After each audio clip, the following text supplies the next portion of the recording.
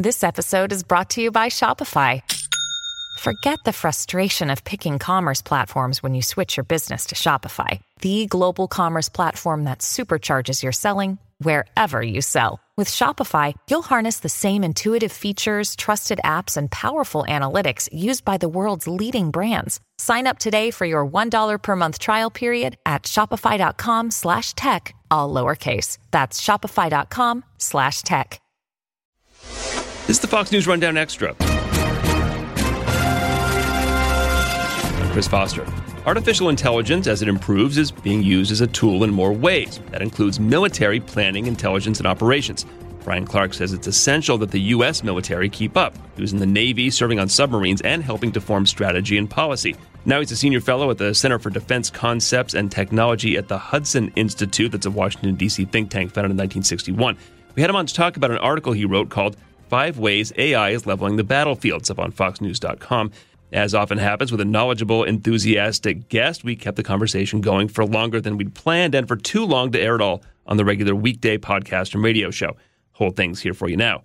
Thanks for listening and subscribing. Now, Brian Clark on the Fox News Rundown Extra. All right, Brian, thanks for coming on the Fox News Rundown. When I think of stuff like, I know there's more to it than this, but when I think of stuff like ChatGPT, I think about, writing maybe a little news article or a best man speech. How can it help militaries? Yeah, so ChatGPT and other large language models, they can do, quite a bit, that militaries need to do. Obviously, militaries need to do a lot of writing. You have to write orders.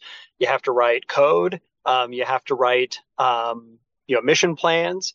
And, it would seem like military planning and operations aren't something that you can just use a large language model to do, but you can. So if you've got a big enough database of past operations to draw upon, which we do, you can actually use ChatGPT to kind of create plans based on what's worked before, and it'll use the large language model to be able to craft those. So it's a surprisingly versatile tool for military operations, on the side where you're having to do planning and promulgation of plans. And then when it comes to actually, bringing, units together and trying to connect them, a lot of that's software. And you can use ChatGPT to write software, by saying, okay, what software scripts have worked in the past for, accomplishing these tasks. You can have it go pull that together and create a line of code for you. So it's amazing, how even a tool like that seems like it's just good for things like writing speeches, can be reapplied, towards the military context. What's something specific, like in logistics and planning, like food or fuel that you can use this stuff for? I mean, well, answer that part first, and then I'll move on to who feeds the model. How does that work? Right. Yeah. So, if you are, you're trying to come up with a plan for what's the best way to get fuel from, the depot where we're storing it, which might be even back in the, continental United States. I need to get that fuel out to a tank farm in Guam, and then I need to get it onto airplanes, that are flying around off of Guam. You'd say, well, that seems like I got to go do a bunch of math and figure out, the time distance and the way that how much the weight is going to be and all those things. But you could also say, well, I've got all these past operations. We've done that, thousands of times, right? And we can feed that into the model. And then when I go in and say, okay, ChatGPT, give me a mission plan for routing this much fuel from here to this place and then to airplanes that are using it. And it can give you a pretty good first order approximation of, how that can happen based on, drawing upon the examples of previous operations, just like you would if you were asking it to write, a best man speech in the voice of, right. Name your celebrity in the voice of Jamie Foxx. Yeah, right. So you fed it. So somehow you fed it, or it scraped everything Jamie Foxx has ever said, and then a bunch of other best man speeches, and then mashes them together. And that way, it uses the same thing where you're feeding it statistics from past statistics from past operations. Right, because we've got all these plans. We build these logistics plans, for example, on spreadsheets like Excel, right? So it's just a bunch of Excel spreadsheets that talk about, where the fuel started from, where it went, how much fuel was transferred, and over what time frame that occurred, and what vehicles, may have been involved. So that's all just on spreadsheets, and you can just download that and use that as the data to have the large language model scrape, and it'll give you the same kind of output that you get from ChatGPT when you ask it to do more mundane tasks. I'm Guy Benson. Join me weekdays at 3 p.m. Eastern as we break down the biggest stories of the day with some of the biggest newsmakers and guests. Listen live on the Fox News app or get the free podcast at GuyBensonShow.com. Speaking of very important, but it sounds maybe mundane, is it's just stuff like maintenance. Right. You say that AI can help sort of predict when and how stuff is going to break down. And you can stop it ahead of time. Yeah, so this has been used for a while now. So airlines do this, or the maintainers that support airlines do this, and we've used it to some degree on ground vehicles. Automobile manufacturers are beginning to use this too. So what they'll do is feed in into an AI algorithm, the language, the learning that it's going to do is not necessarily a language like a large language model would do, like ChatGPT, but instead the data here is going to be failure data or repair data for vehicles or for airplanes. So when did they fail? What failed? And then what was necessary to repair them. You have that kind of data get fed in to the model, and then the model is going to learn over time. Well, how long is the time between failures for a particular component? And you can break it down to a really high degree of detail, like this washer on this pump on this engine fails at this frequency, because over time you build up a huge database of that information. Now, if you think about like the 737 fleet that United Airlines and Southwest, others fly, there's hundreds of thousands of flight hours, together with that data set. If you're Boeing, you can take that data because you generally either do the maintenance yourself or you're getting fed maintenance data from the third-party maintainers that are doing this work, and you're just assembling all that data, and you can use your AI algorithm, go through it, and say, okay, predict when each of these components is going to fail. And then I can use that to then drive the maintenance, planning for the future. So if a certain thing doesn't fail very often, I probably don't need to do maintenance on it as frequently as I have been. So I can start to stretch out those time frames between maintenance periods. Or if something's failing more frequently than I thought, and I'm having to repair it as opposed to just replace it on a normal cycle, then I probably need to change the cycle, or I need to change the part. So this information is, it's hugely valuable, this maintenance data, and it almost becomes, capital in its own right. So the maintenance data that Boeing's getting is actually extremely valuable because not only Boeing but other manufacturers or other maintainers could use it as well. And I imagine you could use the same tools in development as well. If you can look at what's gone wrong with every single F-35, you can say, okay, let's not do that with the F-36. Right. Yeah. So you can say, well, what are the common elements between F-35 and then whatever the next fighter is going to be, F-36? And there's going to be a bunch, right? Because you say, well, it's obviously generations of airplanes change, but a lot of the components are going to be carried over that are the same. A lot of the engine components are the same, between different generations of fighters. A lot of the radar systems might have a lot of common elements. So especially if you break it down to a high level of detail, a lot of these little subsystems, like an amplifier that goes into a radar, it could be the same amplifier that's on 50 different radars, but and they all look different in their final assembly. But those subcomponents, those parts, are the ones that you're really interested in because they're common. There's lots of data on them, and they're usually the things that fail. So I'd like to have an understanding of how often do they fail, how often do I need to replace them, which ones seem to be more reliable than others is a really good piece of information. And so that's the kind of information that manufacturers really want to get, one, to do better as a manufacturer, but also because then it helps them in their next proposal to the government in terms of what's the next generation of airplane we're going to field. I've got data that shows that this thing I'm proposing is going to be much more reliable than my competitor. So there's lots of reasons why this data becomes a really valuable commodity in the manufacturing world. Talk about how AI works with intelligence analysis, for example, with on a macro and a micro level, like, right, or with smart weapons. On a micro level, like, okay, we know who this guy is. That's who we're looking for. Get him. and on a macro level with just with analyzing intelligence. Yeah. So on the micro level, we already use AI algorithms in some weapons that will use training data. Looking at hundreds of, for example, a long range anti-ship missile. Has an AI enabled guidance system. So what it'll do is we'll train that guidance system on hundreds of images of enemy ships and friendly ships and non-combatant ships, and then train it to say, this is a bad guy ship, this is a good guy ship, this is a non-combatant ship, this is not a ship, this is a lighthouse or something. So you train it on all this data, and you get that seeker, that guidance system, to understand what it's looking for. And so over time, it's going to be able to then see a new image and be able to determine what it is. And just like we use, just like with facial recognition or anything else where you use AI to do image recognition. So we're loading that kind of algorithm and that kind of training data, or that learning model, into weapons today at the micro level.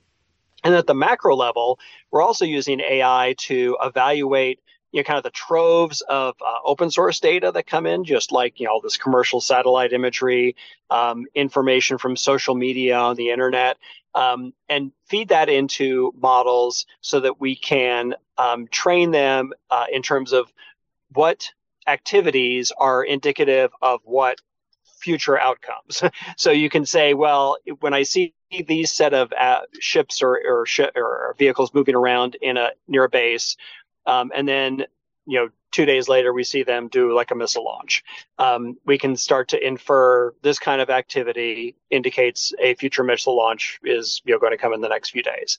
And so your intelligence models can use AI to start then predicting in the future when certain activities that you're seeing in real time are indicative of certain future activities that are likely to occur, and what they might mean about your adversary's behavior. So you can start to use AI to, not just sort of analyze what you're seeing, like what is this thing I'm looking at right now, but also say, what does this activity I'm looking at right now mean about the future?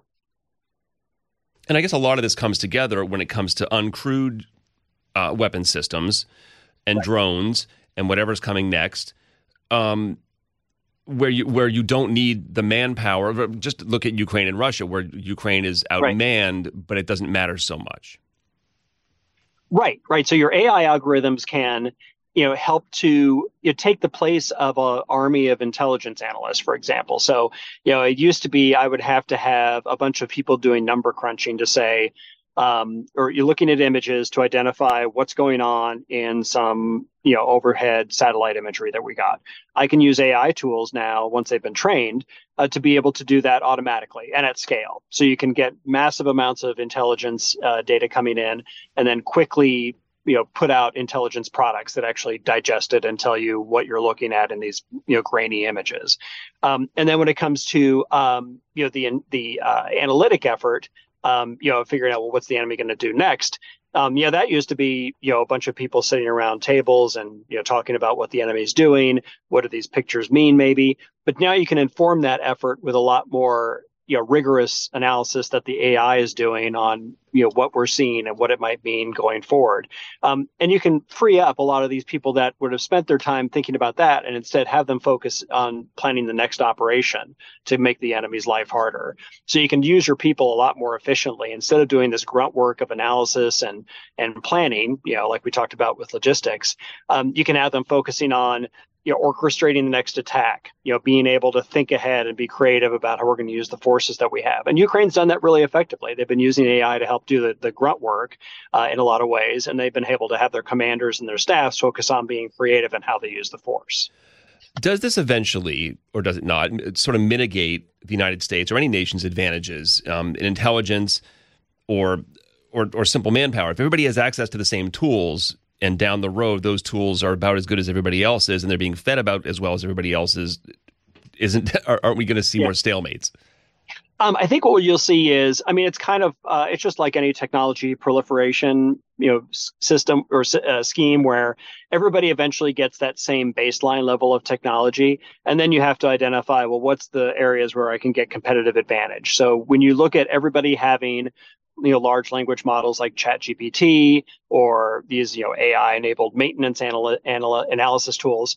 The areas where you start to get advantage are, well, can I get better data? Can I get better data to train my model to be a better predictor of what's going to happen next? And then can I do better at training my model? So not just do I have better data, but also do I do a better job of telling it what right looks like when it's trying to do predictions? And then it becomes a matter of how creative am I at using those kind of basic tools in warfare? So you think about, one area that's receiving a lot more attention now is counter AI efforts. So how can I confuse the other side's AI? How can I, cause bad learning or incorrect learning on the part of my enemy's artificial intelligence algorithms?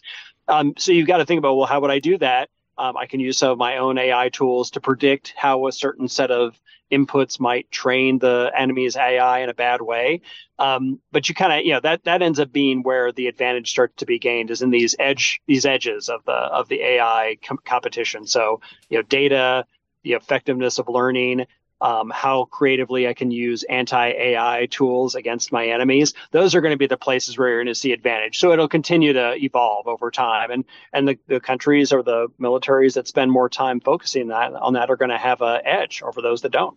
How about the propaganda end of wars? I mean, how can AI be used to that end? And it is being used to that end, not just in hot wars, but we've seen the Russians use it for a while in their propaganda efforts. And how can that be fought? Yeah, so propaganda, misinformation, disinformation, I guess is a better term for this, is something that AI is being used for pretty aggressively right now. Create image generation, text generation, voice generation, so that you can create plausible depictions of events that didn't occur or a spoken word that didn't occur, and introducing that into the information environment is becoming much more prevalent. And so I think there's so one way to deal with that is to use AI tools to be able to recognize it. So in the same way that you can use an AI tool to recognize whether an image is a car or a boat or a lighthouse, you can use AI tools to recognize whether a image or a piece of text or spoken tract is real or if it's AI generated. And there's telltale indicators of that you can maybe key on with your AI analysis tools. The other way is to drive more true information into the environment to try to overcome that's being generated by AI to try to promote propaganda goals. And AI can be used there too, because I can use AI to start to predict where's propaganda likely to emerge in the information environment, like what outlets are likely to promote it, what social media sites are likely to promote it, start to predict where you're going to see propaganda and jump in there ahead of time or even in concert with the propaganda to put true information out. So you can use AI to fight AI in a lot of ways. And I think that's an area where the U.S. and the information warfare community is really focused.